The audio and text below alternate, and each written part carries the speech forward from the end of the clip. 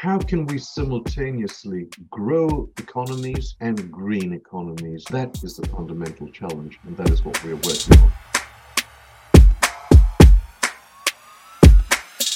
Welcome back, everybody. Richard Baker, founder of Collective Responsibility, here today with another episode of the Sustainable Ambassador Podcast. In this episode, I am extremely honored to be joined by Richard Damania, Chief Economist of Sustainable Development Practice at the World Bank. He's held several positions in the World Bank, and he's helped the World Bank become an acknowledged thought leader on matters related to environment, water, and economy. Richard, thank you very much for taking the time to join us. And as a starting point, it'd be great if you could introduce yourself and a little bit about the work that you're doing over there at the World Bank. Thank you so much, Rich. It's an honor and it's a pleasure to be here. So my name is Richard Damania, as you said. I joined the World Bank 15 years or so, probably a little bit more than that ago. So I've always tried to use economics as a tool to A, understand better the environmental challenges that the world confronts, and B, try to seek solutions for it. And really what my job in the World Bank has been, and increasingly so as more and more of the world understand this, is how can we simultaneously grow economies and green economies? That is the fundamental challenge, and that is what we are working on. As an example, we've just completed a report on environmentally harmful subsidies called detox development. And that looks at the magnitude of subsidies across the world that are doing harm. The other aspect of the job is, of course, to help all of our teams thinking through very, very difficult issues. And of course, trying to build a cohort of good economists that can keep addressing these kinds of issues that I would suggest to you are on the forefront of not only the intellectual challenge, but also the policy challenge that the world confronts today. These are huge topics, but are there a few that really resonate with you that you believe are the more or the most important? Before I answer that question, for it to make sense, let's look at how the world has made progress. In 1980, roughly 40% of the world was living in extreme poverty.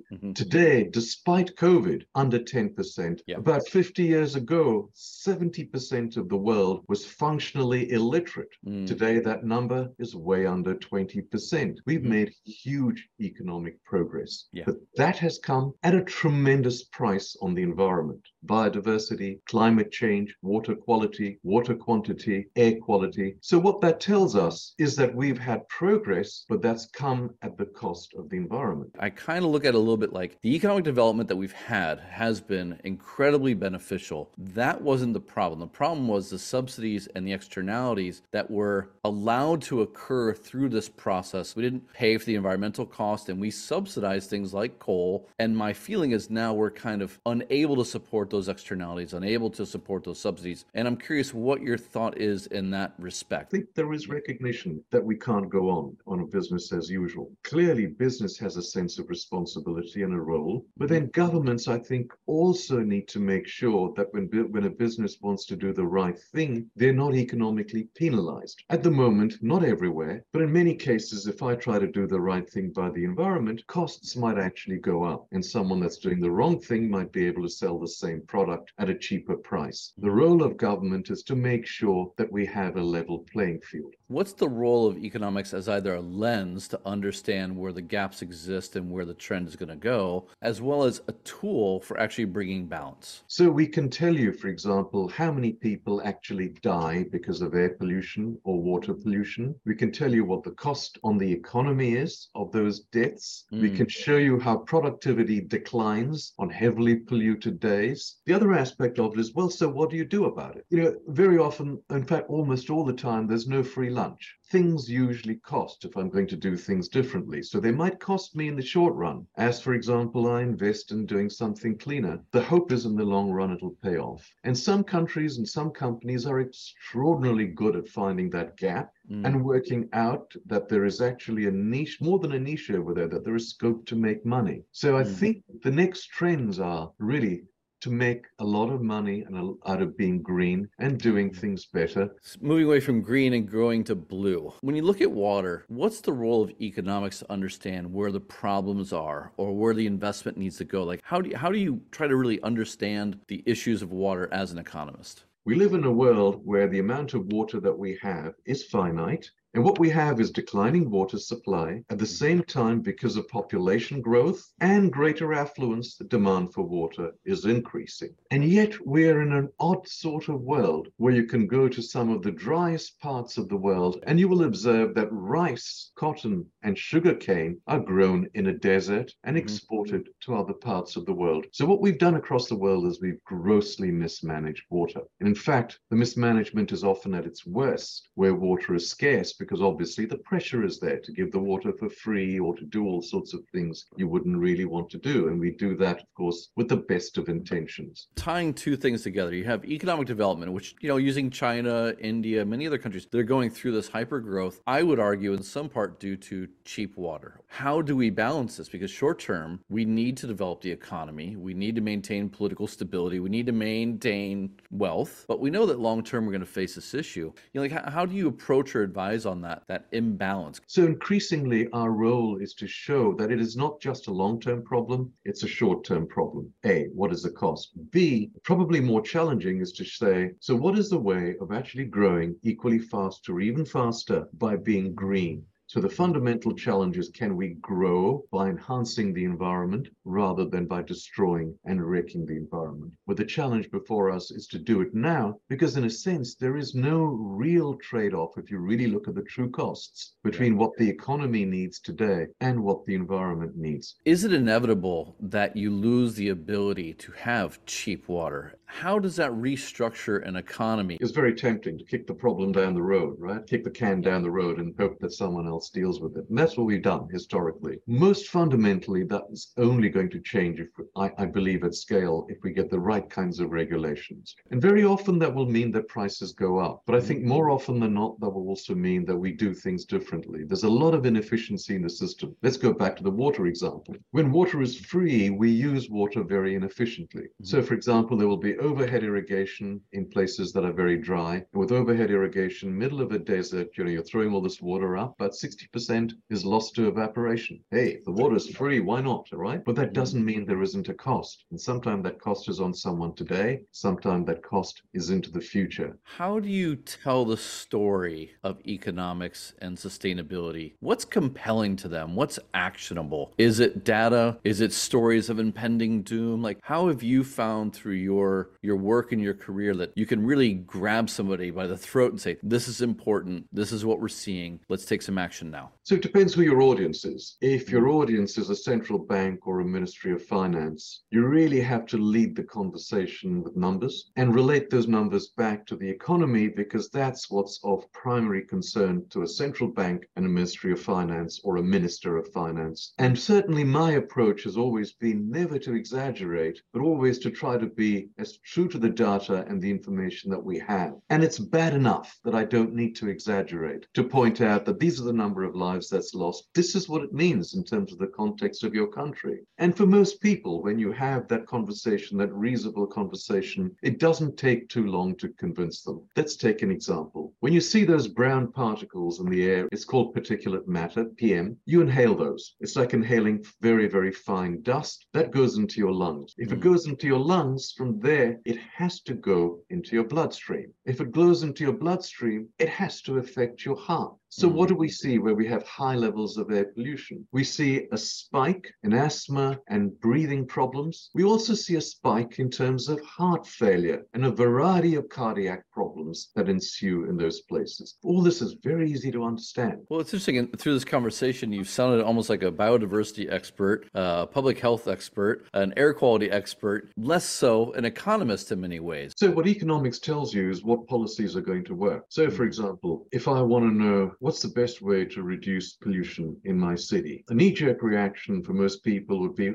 just tighten the regulation, just get rid of all of the polluting cars, and, that will be the end of the problem. What economics might tell you is that you could do it that way, but it might be a terribly expensive way to do it. And indeed, if we have very weak governance, all it might do is unleash rent-seeking. And what economics might tell you is not everywhere, but in many, many circumstances, it might well be that I create a market. So what I say is that I want to reduce pollution by, say, 30%. And I put a cap to reduce pollution by 30%. And then I say anyone that can reduce pollution by 30% can trade their cap. We can find better ways of doing what we are trying to actually do, rather than simply having a ham-fisted approach of saying thou shalt not. And the great thing about economics is that it can actually tell you how you not only lessen the burden, but you can actually very often create growth with the right sorts of policies. Now, if I sound like a biodiversity expert, or if I sound like an air pollution expert, it's simply because I believe that I should not be working on biodiversity or air pollution or water unless I deeply understand the science of it. In the terminology of an economist, the science gives me the production function. And then I put the economics onto that and work out, well, given that production function, how will people respond? How will firms respond if I tax them rather than having a regulation? Will a regulation in country X simply unleash massive corruption? That, I think, is the beauty of economics. It tells us that.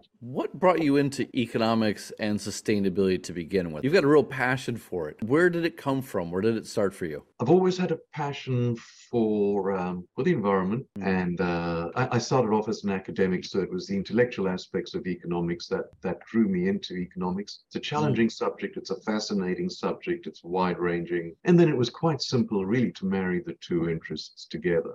And I've been very fortunate in terms of my employer to have a job that sits right in the center of what it is that we're trying to do. How do you view the power or the opportunity of this position to affect change? My primary job is through the power of ideas and showing how you can do projects, how you can do things and get the same outcome, hopefully in ways that are much, much more efficient. As an example, we did a report that showed you can feed 10 billion people by using less land than we do today, by using less water than we do today, simply by doing two things: using what we are using today more efficiently and putting the right thing in the right place. So not growing rice in the middle of a desert, not trying to cultivate lettuce or vegetables or fruit where the soil is inadequate, doing it where the soil is adequate and growing trees where you should be growing trees. And we came up with maps at a really, really low grid, about 50 by 50 kilometer grid, to show where farms should be, where forests should be, how much water should be used if you want to achieve that level of efficiency. And does that mean you get into which food has the least water footprint and therefore is most economical, and which one requires, or you get the most gains from, say, mechanization versus, say,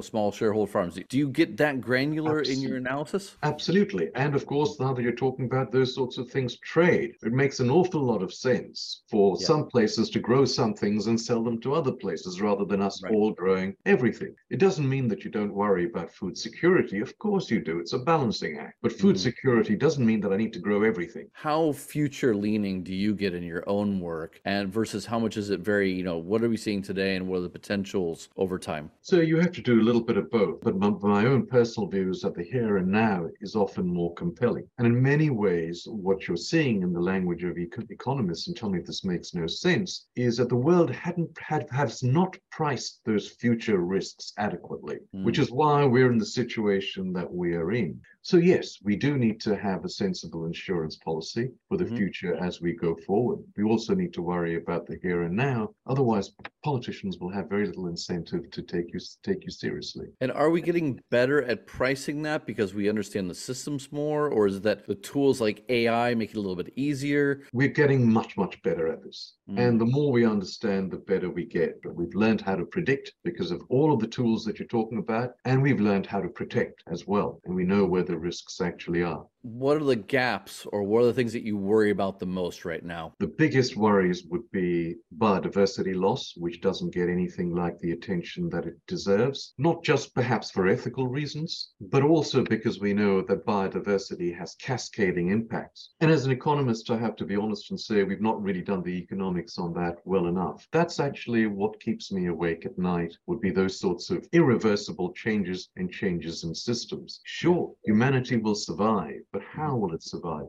Is that a price worth paying, or could we do better? What are your fuel sources to get you through this doom and gloom? I'm curious, do you frame it as an, oh my God, I need to get back to work at the office, it's 3 a.m., I can't sleep? Or do you find ways to emotionally kind of set that aside and just look at the systems, look at the data? You've certainly got to be emotional about your work and passionate about your work. But at the same time, you have to be very objective about your work. because if you allow that to cloud your judgment, you won't be giving very good advice, and you yourself won't reach a very good the sound and the right conclusions. So, I think it makes sense to try to be objective, try to be very thorough in what you do, and try to communicate with as much clarity as you are able to. And that's really what keeps me going. But I do think that these are such compelling, important, interesting topics that there's no difficulty in getting up in the morning and actually working on these issues. It's a great segue into the next section, which is about your work as a professional at the World Bank. When you made the shift from academics into the World Bank, what was it that you were seeking? What was compelling about the World Bank? Why did you seek that opportunity to begin with? There are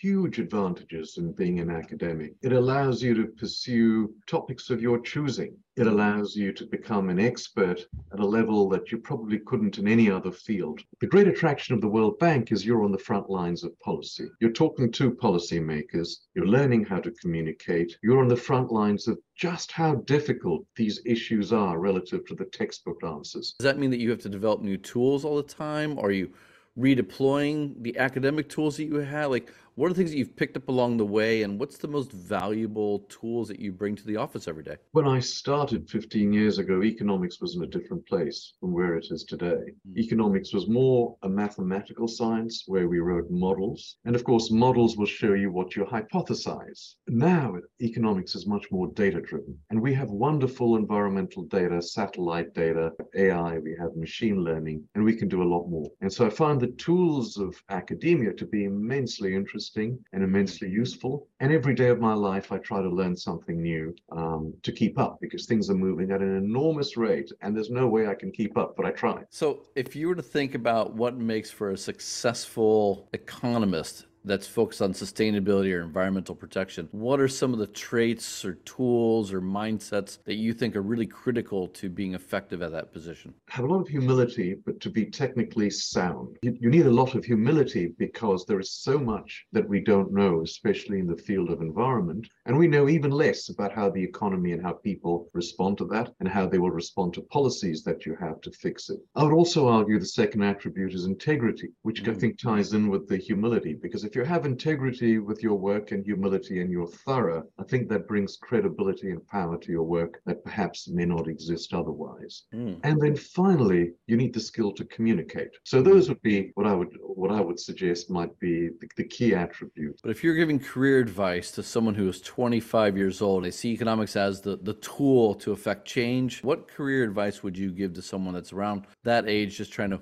work out what their first step should be or how they should view their career going forward? If they want a career that relies on analytical work, perhaps the optimal strategy might be a postdoc, somewhere where you can really hone your skills and learn how things are actually done. But having that a proper apprenticeship for 2 years in a working with someone, I think one might make a vast difference. And then you just launch.